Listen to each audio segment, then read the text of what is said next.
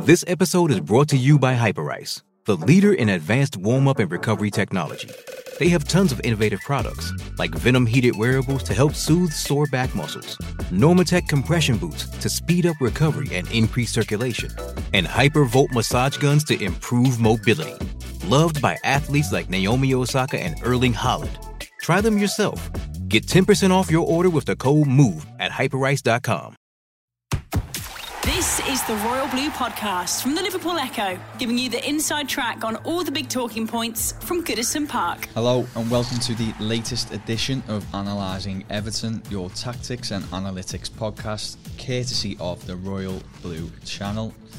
Hopefully you're getting used to the format by now, but for any newbies, I'm David Hughes and I am, as ever, joined by Mr. Josh Williams. Josh, I know the answer to the question, but how are you, mate? Good, mate, as always. Yeah, as always. Glad to be here. Yeah, as always. Yeah. Anyway, we'll crack on with the show. As always. As always. Josh, we get to talk about an Everton win today. We do, yeah. Yeah. We'll look back on Chelsea, which was back on Saturday, which already seems a long time ago, but it was a great win for Everton. So we'll delve into that a little bit. We'll talk about the manager situation.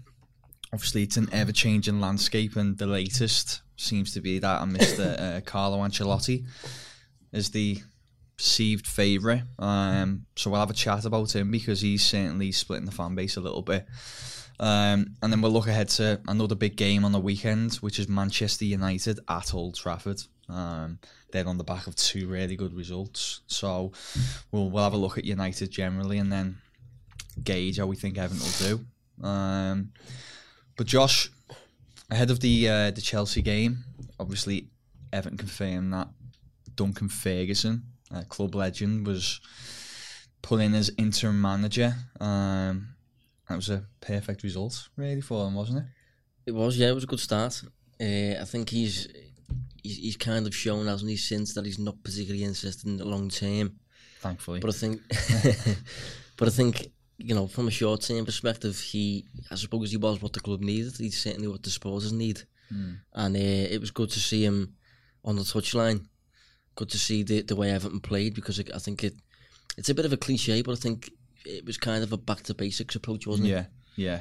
I really liked in the build up that he talked a lot about the things that you really wanted to see in the Everton side that hasn't been there a lot this season, and he used certain terminology which really played up to the psychological aspects of the game. He talked a lot about commitments, passion, courage, playing for the team, and I think, when you scratch under the surface, that was some wise words and specific terminology that he was using to send a message to the players, and there was certainly a lot of it there, and the fans got on board with it. And that side of things, I know obviously we do a lot of number crunching, and we look at data and things, but we also appreciate how big those factors are in the game as well, don't we? I think he got that all right before the game. Yeah, I mean, when you reel off those words, it sounds a little bit yada, doesn't it?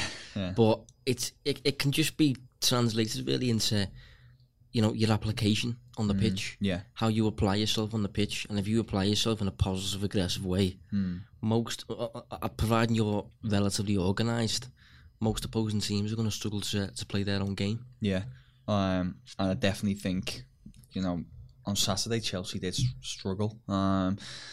Tactically, he set up in a 4-4-2 formation, which was another formation change for Everton. And it goes back to what you just touched on there about this back to basics philosophy. But it seems to work quite well, didn't it?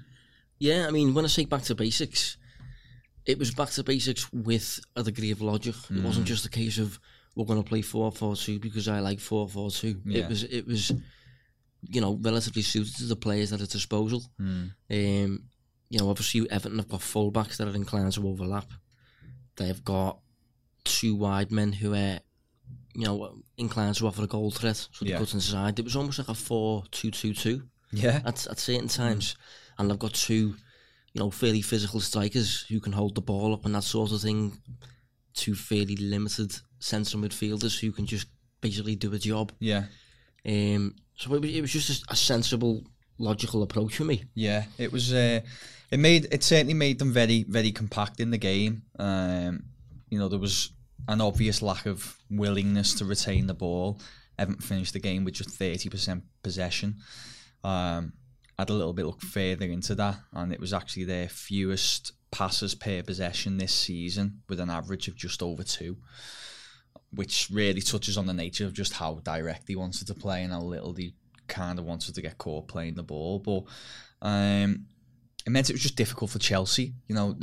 Chelsea couldn't play their natural game through their rigid formation, and then when they got the ball, they were going direct. Obviously, Calvert-Lewin was doing a lot of good work up top.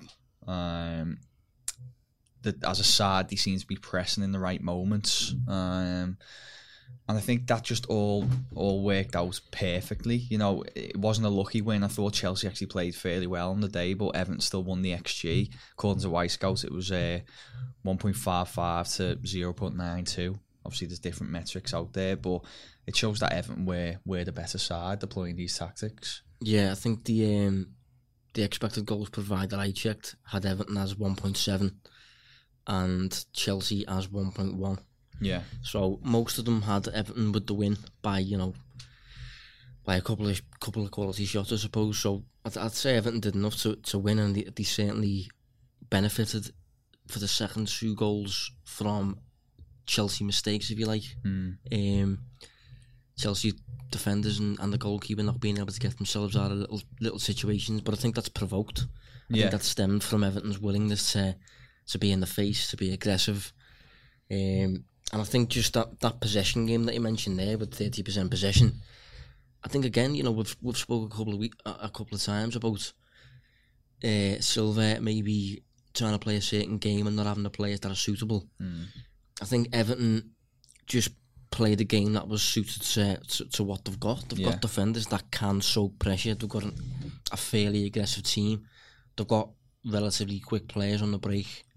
Wide players that are likely to cut inside, wing backs full-backs that want to advance, and that sort of thing. And I think it was just playing to your strengths, just that age-old concept of just doing what you're good at and masking your weaknesses at the same time. Yeah, I agree. I said after the game, put a tweet out, which some people may have seen. It was basically just saying how this is really how Everton perform best and how Goodison comes alive. It's all about aggressive, direct play and getting in people's faces. And we talked about it, didn't we, on one of the very first episodes? You were saying about how similar to Liverpool, Everton's quite we're all from this industrious background, and it thrives on that sort of high tempo, intense sort of football, and it doesn't really enjoy the continental style where it's about passing it about, very, very laboured almost. I know you're going to jump in here, but just so the point I was trying to make was, only to be clear. It's because I don't want to give the wrong picture, but Everton just seems to enjoy being in that environment. And I'm not talking about a Sean Dyche type situation here, but just getting the crowd going, picking and choosing when to press. I thought he did that really well, and it was just a really Everton performance for me. Yeah, I think I said it last week when we were identifying, what Everton are as a club, basically what Everton would be if you was see Everton perform on the pitch, sort of thing. And for me, it is, it should be an intense team, aggressive, assertive, unwilling to just lie down. Playing very forwards very quickly rather than building slow moves intricately for long passing sequences and things like that. And when you say direct as well, it doesn't necessarily have to be, age-old English football direct whereby the ball's in the air. Route one. It can be direct on the floor. Like a club that comes to mind are the Red Bull clubs. The Red Bull clubs are inclined to play direct football, but the ball stays on the floor, and it's vertical passes constantly. You don't really go sideways, you don't really go backwards. they'd rather try and go forwards. If they fail, fine. The opposing team can have the ball, and we'll wait for your next mistake to break on you again. You're spot on. This is why I was getting a little bit frustrated with some replies I got to the tweet, because people were saying, that kind of aggressive football, direct football, it's 90s football, the game's change, you won't be successful. Well, that's a lie. You can be, but as you've just said, I'm not talking about route one and going in and crunching players. That's not what I'm talking about.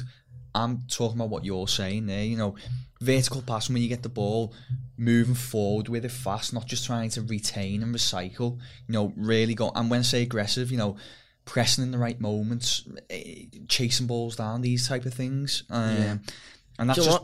I'm just going to say then, I would label it almost as it's Merseyside football. Yeah, if you know what I mean. Totally, yeah. Like Liverpool, I would describe Liverpool comfortably as direct. Yeah. And they win an awful lot of matches, and it's not 90s football when you watch them. It's just a case of the tempo is high, you get the ball forward quickly, no messing about, that sort of thing.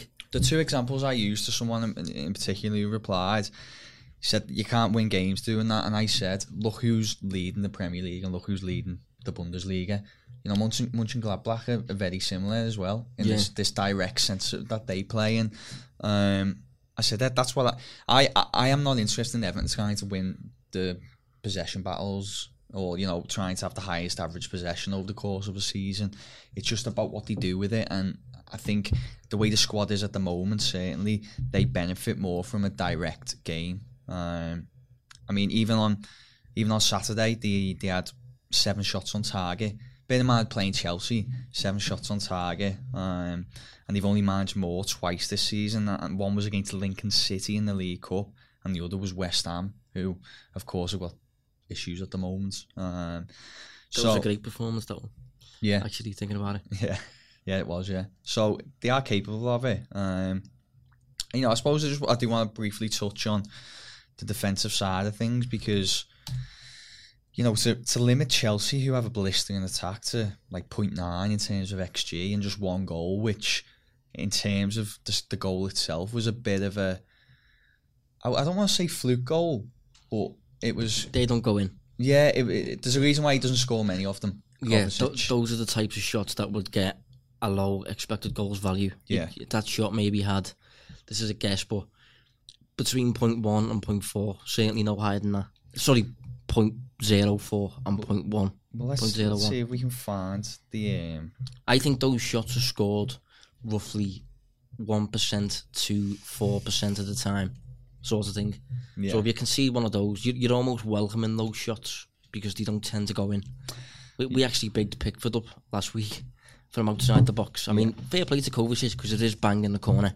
Yeah, it's a difficult one to save. It's a good strike. Who, by the way, just on that, he had a really good game actually. Yeah, he's a good player. Yeah. Yeah, but if you concede that goal, you can't have too much of an issue with the overall defensive performance, considering Chelsea clearly haven't scored a clear-cut chance. They haven't scored a chance from inside the box. It's been one that's difficult to score. Yeah, totally. I can't seem to find the XG value of the strike, which is a nightmare because it'd be interesting to see what it actually was. But yeah, just I'll keep having a look. But in the meantime, there's a particular performance of one player, and there was a few standout candidates, but there's one player in the day who I thought was fantastic, and it was kind of a testament to the level of play he's becoming, and that was Calvert-Lewin. To play that kind of direct style that we've been talking about, you need someone who's good off the ball, who makes, runs in behind, runs on the flank, can hold it up, and I thought Calvert-Lewin was fantastic at that. And do you think he's finally becoming a top Premier League striker? Just quickly on that goal. Oh yeah, come on. 0.02 expected goals. So that means in 100 shots that would be expected to go in twice. Yeah. So just to give you an idea how much of a... Well, I think we can use that same fluke the goal was. Yeah, I mean, you'd take that. You'd take those odds, wouldn't you? You'd probably welcome shots from that distance, wouldn't you? It just so happened he's caught this one, sweet. But if you restrict the sides to that, then you can be happy. Yeah. On Calvert-Lewin, yeah, I mean, I am gradually becoming a fan of this lad.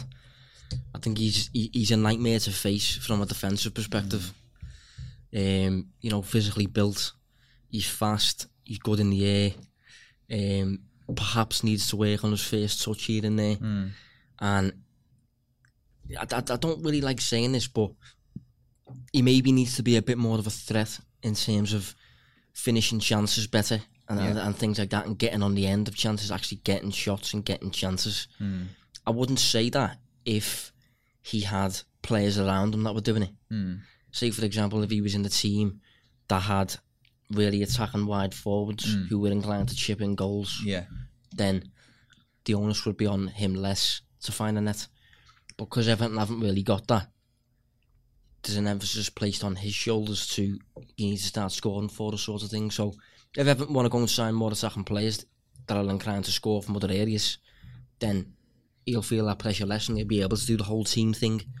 But as it stands at the minute, because of Everton's recruitments and things like that, the players in the squad, I just think he needs to score a bit more, which again sounds really simplistic and really cliche, considering he's a striker. He should score more, but they just haven't got goals running through the team. And so, do you know what I mean?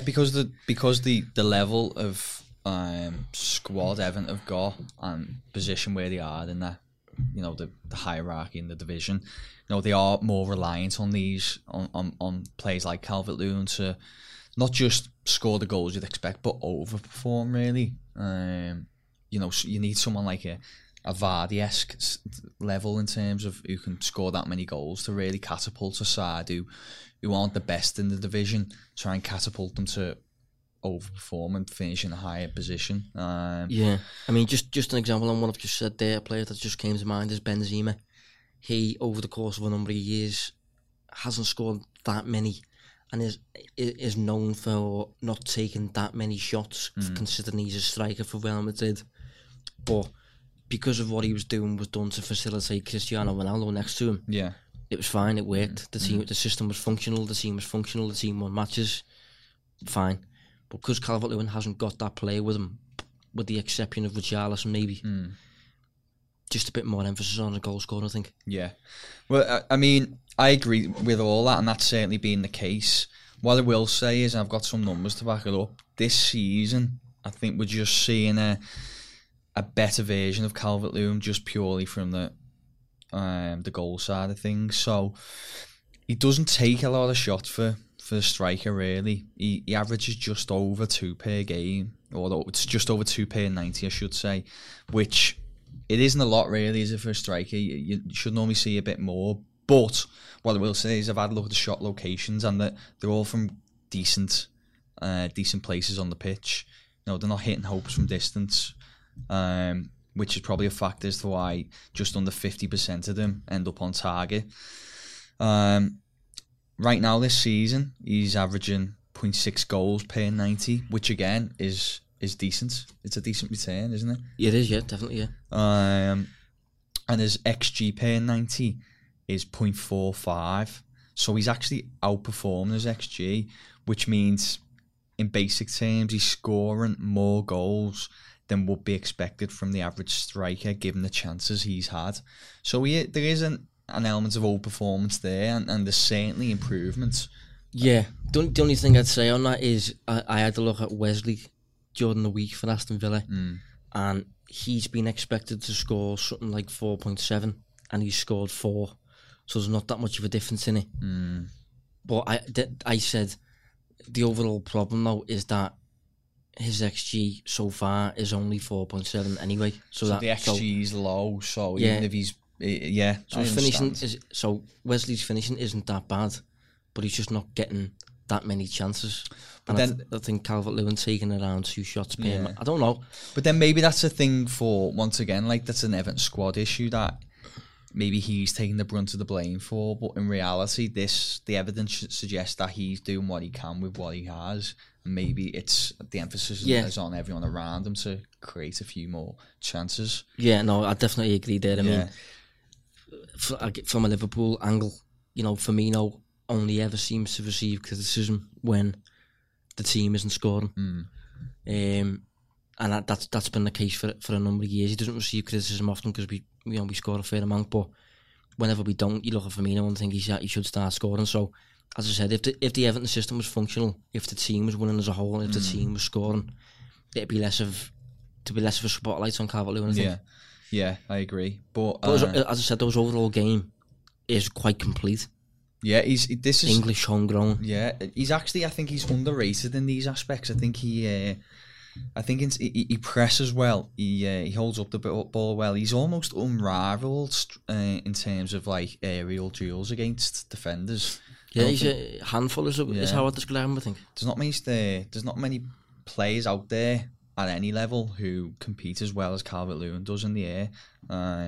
So he's definitely an asset, and I think it can be put to bed about this notion of maybe he's not good enough at this level. He definitely is, but there's still work to be done. But let's forget, like he's still under 23, loads of progression to be made. So it's nice to see him doing well and getting rewarded with 2 goals from a good performance. So in all, a good win, a much needed one. Climbed out of the relegation zone with that one. Obviously, away from the on the pitch stuff, Everton are still technically, despite Ferguson's heroics, without a full-time manager at the time of recording. Yeah. We know Ferguson will be in there till Sunday, but we don't know what's going to happen after that. And this week, in the Champions League, Napoli secured their place in the last 16 with a 4-0 victory, but then proceeded to sack manager Carlo Ancelotti, who is now a firm favourite to take the Everton job. Josh, what's your general thoughts on Everton and Ancelotti? I can completely understand the Blues out there that, are inclined to get a bit hyped on this sort of thing and excited about it and things like that, because he's a manager with status. He's a manager who certainly has the perk of he should be able to provide an aura in terms of enticing good players to the club sort of thing. I want to play under Ancelotti sort of thing. Won European Cups and things like that. But I think the current job at Everton isn't suited to what Ancelotti will bring. I think Ancelotti, for me, is the man that you bring in when the house is built. And Everton are still firmly building the house. Still laying the foundations, I think.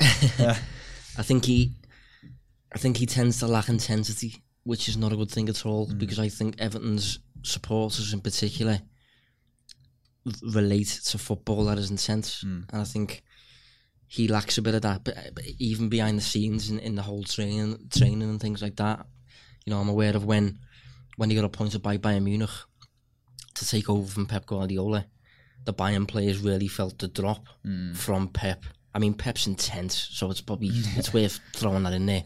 But if you're going to drop from Pep Guardiola to Ancelotti, most would expect that to be seamless. But the Bayern players certainly felt it in terms of training, which isn't a good thing, as I said. But I just think Everton need an intense, driven, hungry coach who's aspiring for the same things that Everton are as a club, if you understand. Yeah, totally, yeah. So this is a bit of a double-edged sword for me. So I'll initially touch on your point, Josh, because I totally agree with it. And I've said 2 weeks ago, I personally would have not wanted Ancelotti. I agree with everything Josh has said. I think, listen, he's an all-round, mild-mannered, likeable guy. He's proved he is an astute coach with a phenomenal footballing CV. 3-time Champions League winner, multiple domestic leagues.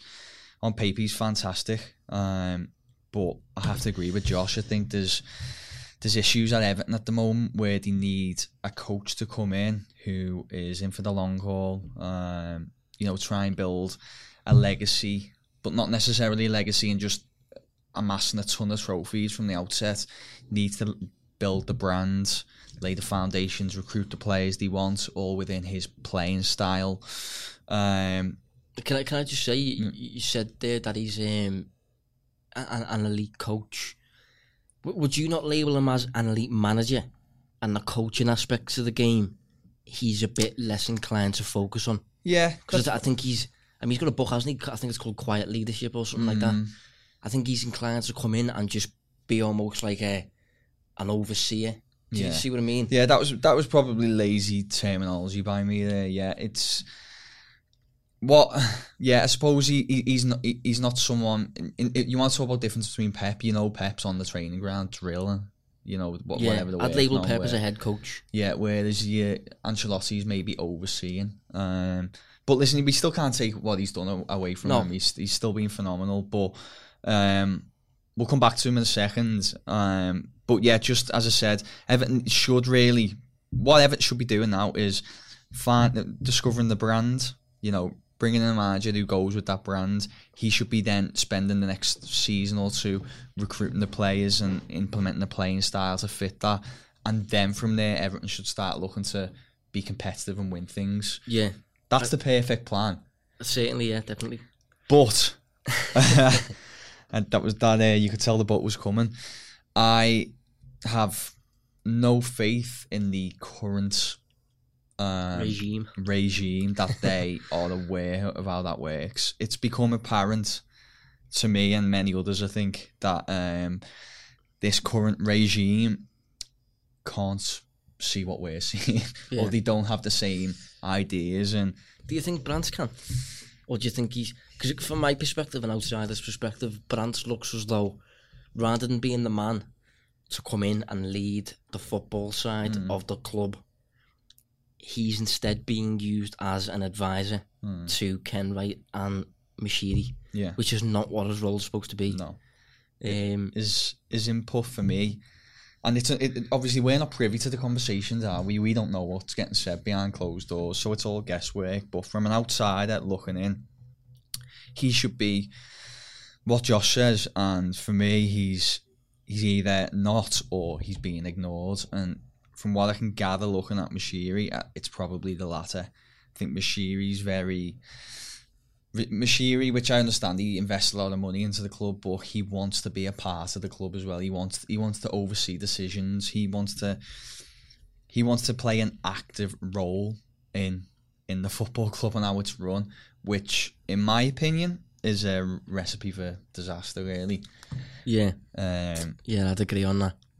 So, going back to the manager situation, I look at it and I think Everton were on the cusp of at least trying to recruit Pereira from the Chinese Super League, which I couldn't find a single positive about that recruitment. I couldn't. I looked into him, looked into his side, and yet the underlying numbers look good. They won the title, but it's the Chinese Super League. How much can you really gain from that? He seems an explosive character, not someone you really want to be the manager of your side. I just think on Ancelotti, I think he's the man to introduce once you're absolutely ready to win. Like Spurs, whereby Spurs have reached a point with the squad, having, experienced Pochettino for a couple of years. That squad is now old enough and mature enough and stuff like that to actually win right now if it's possible. So you get Mourinho in. I think Ancelotti's that kind of manager. You get him in when the squad's built, Everton's complete, they're ready to win immediately. And Everton have got a rebuild on. They're not ready to win right now. And when I say win, I mean win at the business end and qualify for the Champions League and push for compete at the top, basically. Yeah, compete at the top sort of thing. Yeah, and I think. Go on. I was going to say, is there a projected version of this move already in the Premier League in the sense of Pellegrini and West Ham? Although Pellegrini isn't as successful, Pellegrini comes under that same bracket for me. It's that employing a name. Yeah. When you don't actually, I would love to grasp what the reasoning is from Everton's board. Why are you appointing Ancelotti? I'd love to know why, and I'd love to ask them what style of play are you expecting? What does Ancelotti coach in terms of? Because I don't think they know. If I'm totally honest. Has he worked with the director of football? I'm not entirely sure on that one. Because I don't know off the top of my head, and a few clubs checked, he hadn't. My assumption would be when you've coached the elite clubs that he has, he will at some point encounter directors of football, but I don't know if he has. So again, you're like, is that relationship going to work as well? It's beyond the name. I can't really see why. It goes beyond. We've reached a point in football where it should go beyond just employing a good manager or just employing a manager with a great CV and look at where he's won and things like that, because he needs to ultimately be suited. He needs to be suitable. Everton are a club for me. Again, very, very intense club with, and that has to be personified by the players, and it has to be represented accurately on the pitch. And I think I'm not slating Ancelotti's work by any means, but I'm just not sure he entirely fits that bill. Ancelotti's quite strategic, very, very tactical. I'm not sure there's a specific identity to his teams. When he went to Bayern, took over from Pep, and one of the very first things he said was, I don't want to change much. I just want to continue Pep's work. He said exactly the same when he went to Napoli and took over from Sarri. He makes subtle adjustments positionally and things like that. Like he changed Napoli to a 4-4-2 rather than a 4-3-3. But beyond that, he likes to come in when things have been well established and things are when things are settled, and he'll make subtle adjustments that are often very good adjustments. But Everton, he's going to require more than that. He's going to have to start from scratch at Everton. I agree.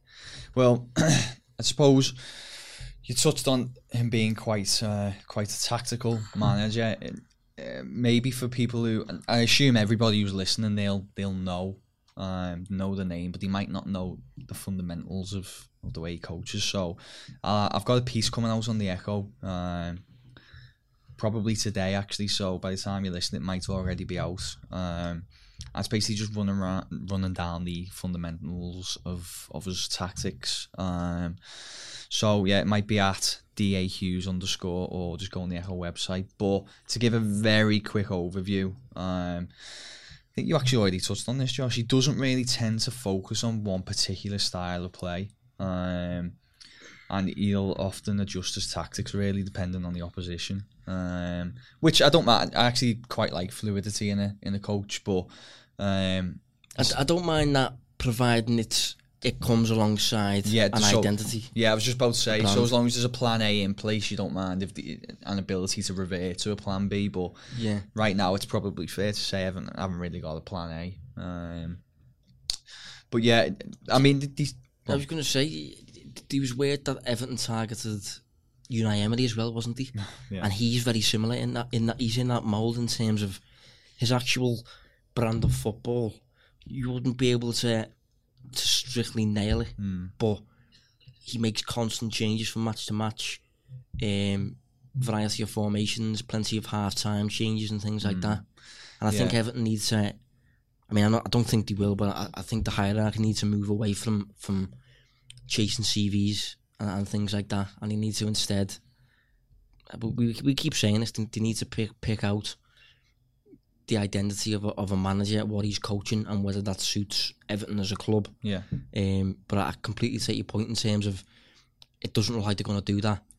If you're going to go against that, Ancelotti's probably one of the better options that you can get wrong, if as mad as that sounds. If you see, I do. I'm glad you segued that in, to be honest, because I said off the show before we come in, I basically said, given that we now know what we know about Everton's board, I'd probably be on board with Ancelotti because he's the best option. And when they're talking about bringing the likes of Pereira or maybe even Moyes back, I think he's probably the best option out there if you're going to look short term again. I said it's not ideal for every reason we've just stated, but do you think it's fair to paint him as the best worst option?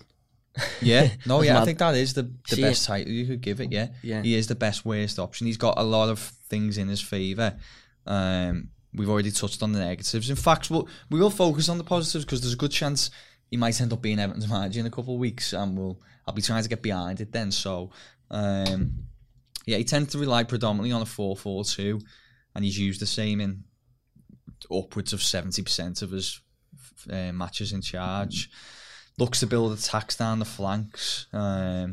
Normally have one wing back supporting, whilst the other will sit back. I assume in Everton that would be Luca Dean. And it tends to resemble something like a 3-5-2 when they're in possession. But, you know, this season was a bit strange. Obviously, they had poor form, and when he's left them, they're 7th in Serie A. So although they qualified for the last 16 in Champions League, the way off the top 4, and that's probably been one of the reasons he's gone. Prior to the win in midweek, they went 9 games without a victory. But last season, they did tend to dominate a lot of key areas on the pitch. You know, they enjoyed the second highest ball possession average, scored the second highest number of goals, the second highest XG in the division. They had the most shots, and they had the second lowest XG against. So, I mean, they were on the whole a rather dominant side. This season things went a little bit wrong, but there's a good piece if you want to read up on it, by Gabriel Marcotti on ESPN, talking about why he was sacked basically. And there's a lot of variables away from the pitch that have impacted what's gone on at Napoli. You know, there was issues with players. Mutiny was the term, I believe, like in some parts. Yeah, a little bit surprising considering the whole, you know, the quiet nature of Ancelotti. I suppose quite weird that. So what I could gather about this story was that he, they weren't happy with recent results, the owner, and he wanted the coaching staff and the players to remain at the training complex for the week of like intense training. To which he and his coaching staff did do, but the players refused to do so. So that's where the disciplinaries come in.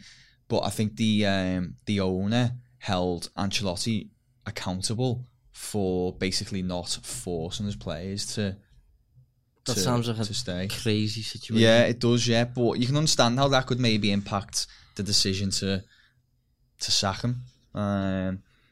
So, listen, the chances are we might see some good stuff. We might give a new manager bounce if he did come in, and Everton could have a decent season. But we both agree that it's not the right long-term option. Yeah, I think that's it. That's the crucial thing. It's the whole building for the future and being a sustainable club in terms of, you know, not consistently going through transition. Yeah. So many football clubs nowadays talk about the whole. It's a period of transition, but transitioning in new players and new managers and all this stuff, and you have to eventually move away from that cycle, and you have to eventually have some stability. Yeah. And if Everton was to employ someone other than Ancelotti who was in that mould, and even if he did eventually leave or some players left and he continued by just recruiting another manager in the same mould, replacing players with players in the same mould in terms of what the styles that they're suited to on the pitch, Everton wouldn't have to go through these consistent periods of transition. But getting in Ancelotti, you just feel like, you know, what's the maximum amount of time you could do at Goodison Park? Because maybe 3 years. You know what I mean? Could you even see that?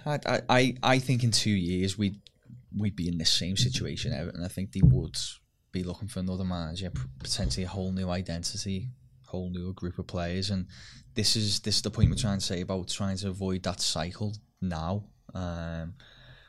You know, who knows? Maybe he could come in and win an FA Cup, a League Cup, and that would certainly. I mean, I tell you what, the way it's been for Everton over the last 25 years, you'd be a hero. So maybe some people are thinking if there's some short-term success, it's worth the long-term heartache. But I don't know. I think if Everton want to be sustainable, they should be thinking longer term. But I don't think that's going to be the case under this regime. So maybe Ancelotti is the man just to bring in. Possibly. I mean, it'll be interesting to see how it goes. Anyway, before anything happens on that front, we've got a big game to look at, and that's Everton away at Manchester United on Sunday. We've actually almost done a whole podcast on Manchester United, haven't we? And the Analysing Anfield show before Liverpool played them about 6 weeks ago. I'm not sure many Everton fans listening would want to go back and watch that, but I'd like to think it's insightful, isn't it? It's objective and insightful. So if you do want an idea of how that club's run, go and check it out. But what are your general thoughts on United under Solskjaer, Josh? I think they've recognised the mistakes, which is huge, but they're still a bit naive in terms of how they're going about things. I think they've realised that regarding recruitment, you can't just sign good players and expect them to do well because they're good. They have to suit what you're trying to do. You got in Di Maria to play Van Gaal strict football, which was never going to be suited. And then Mourinho comes in, and Mourinho taking over players such as Daley Blind.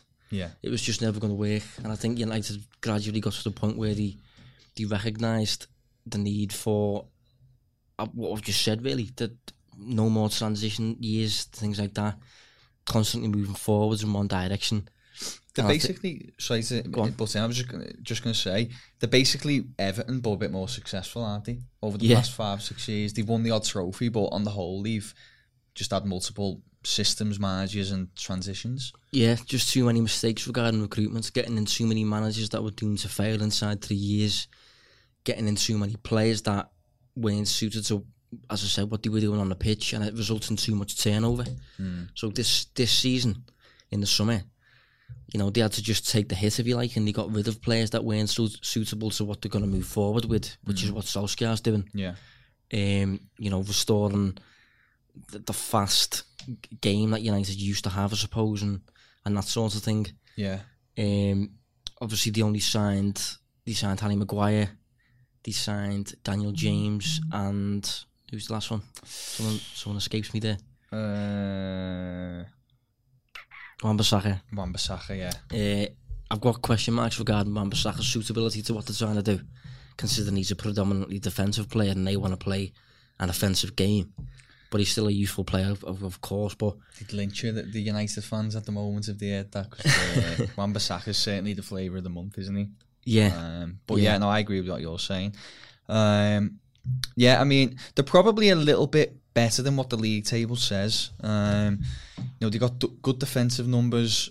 They've got good underlying attacking numbers, albeit the same as being padded out slightly by 8 penalties, which is by far the highest in the Premier League. That's incredible. Yeah, I think the closest behind them is someone like Palace with 3, but 8 penalties is high at this stage in the season. It has. They've, according to XG, the 4th best side. As I said, we have to take that with a pinch of salt because of penalties, but they've got the 2nd best XG against, behind only Liverpool, which illustrates them as a pretty solid defensive unit. And I think. So just on that, they're currently 10th in the 5th in the league for expected goals, but if you remove penalties, they are 10th in the league for expected goals. There we go. Told you it would be padded out. So they've benefited a lot on the expected goals numbers from getting penalties, which are roughly scored like 76% of the time. So it's about a score of about 0. As you said, 0.76. Yeah, 0.76. Yeah, so if you've got 8 of them. 0.76 times 8, do the maths, but that's the boost that they've got. Yeah, exactly. So, they are a decent side, but there has been certainly elements of luck, specifically the penalties. But they had 2 huge results last week, wins against Tottenham and Manchester City. For me, that doesn't really change much, I know they'll be highly motivated and tails up, but I obviously look a lot at United, so does Josh. We write about them a fair bit for the Manchester Evening News, and what I've found is United will always perform well in those games under this management, but they just struggle to break down sides who'll sit back. Yeah, but I think that stems from the players. I think what they're trying to get towards, restoring the old United, if you like, we see that, they're close to their end goal, I suppose, against teams that are willing to play them, teams that are willing to have a go at them, but against teams that are willing to accept okay, we are the inferior team today, and United have to break them down. That then, and they sit in the defensive block deep in the field. That clogs the space around Rashford, around Martial, around Daniel James, and it places the space around Wan-Bissaka, Fred, McTominay, players like that who aren't particularly threatening on the ball. They're not key creative sparks, are they, really? No, so the emphasis is on them to create something because Rashford's clogged out the game. Yeah. And he can't. Yeah. I watched a clip of Martial, who I do think is a really good player on the counter, but I watched him against, I think it was against Aston Villa, where he drew 2-2 2 weeks ago at Old Trafford, the last home game, and he just seems incapable of finding any pockets of space. He doesn't seem to have that know-how about him. Like the really good players, the top side, they just find the pockets to receive the ball. I don't think United's forwards do that. I think Martial in particular is a bit lazy. Yeah, to be honest. He has a certain way that he likes to play, and that's obviously on the counter. At pace, he played really well at the Etihad, and that's why. So, if Everton kind of deployed the similar tactics that they did against Chelsea, I actually tipped them to get a result. Josh, I don't know about you. No, I'm the same. Yeah, it's the exact, particularly the changes Ferguson made. It's the exact. I'm Duncan Ferguson on that one. Yeah. But it's the exact type of opponent that United have struggled against this season. Breaking down an aggressive defensive block while, trying to prevent counter-attacks from materialising. Yeah. And, it may be difficult to do. There'll be an emphasis on United to actually do something on the ball, considering that they're at home as well. And it'll be interesting to see whether they're capable. But from Everton's perspective, just, again, 30% possession is fine. Yeah. Let them have the ball. When you get the ball, advance up the pitch quickly if you can. And if you can't, don't worry about it. Do it again in 5 minutes. Yeah, exactly. Yeah, don't just reset every time. Get back into your positions. Wait for your opportunities. I'm pretty sure United will give Everton plenty. As I said, I'm quietly confident with this. If we go on predictions, I'll say 1-1. Just because if it's a victory, we can revel in that. And equally, if it's a defeat, I don't have too much egg on my face. But just for the reasons I've said and Josh said there, I do fancy Everton a little bit in this game. Yeah, it's tricky, this one. I wouldn't divert too much from 1-1, to be honest. Possibly 2-1 Everton. Oh, okay. I'm not sure though. Depends whether A, Everton's bounce lasts. Yeah. And B, whether United take any kind of bounce from the week that they've just had. Yeah. But as I said, it's a different proposition when you're breaking down the team as opposed to when you're going toe-to-toe with the team. Yeah, I agree. Just quickly on Everton's bounce, if it does last, because we agree, don't we, that that's what they enjoyed against Chelsea to an extent. If Everton got a result at Old Trafford, would you leave Ferguson in for the Leicester Cup game that they have a few days later? It just depends on whether they're set on Ancelotti, to be honest. But one thing I did mean to say, actually, that I haven't got round to, is I think there'll be plenty of supporters out there I'm glad you said this. That are now inclined to say, and I know for certain it will have crossed Ken Wright's mind, guaranteed. But there'll be a lot out there that are inclined to say, just give Ferguson the job.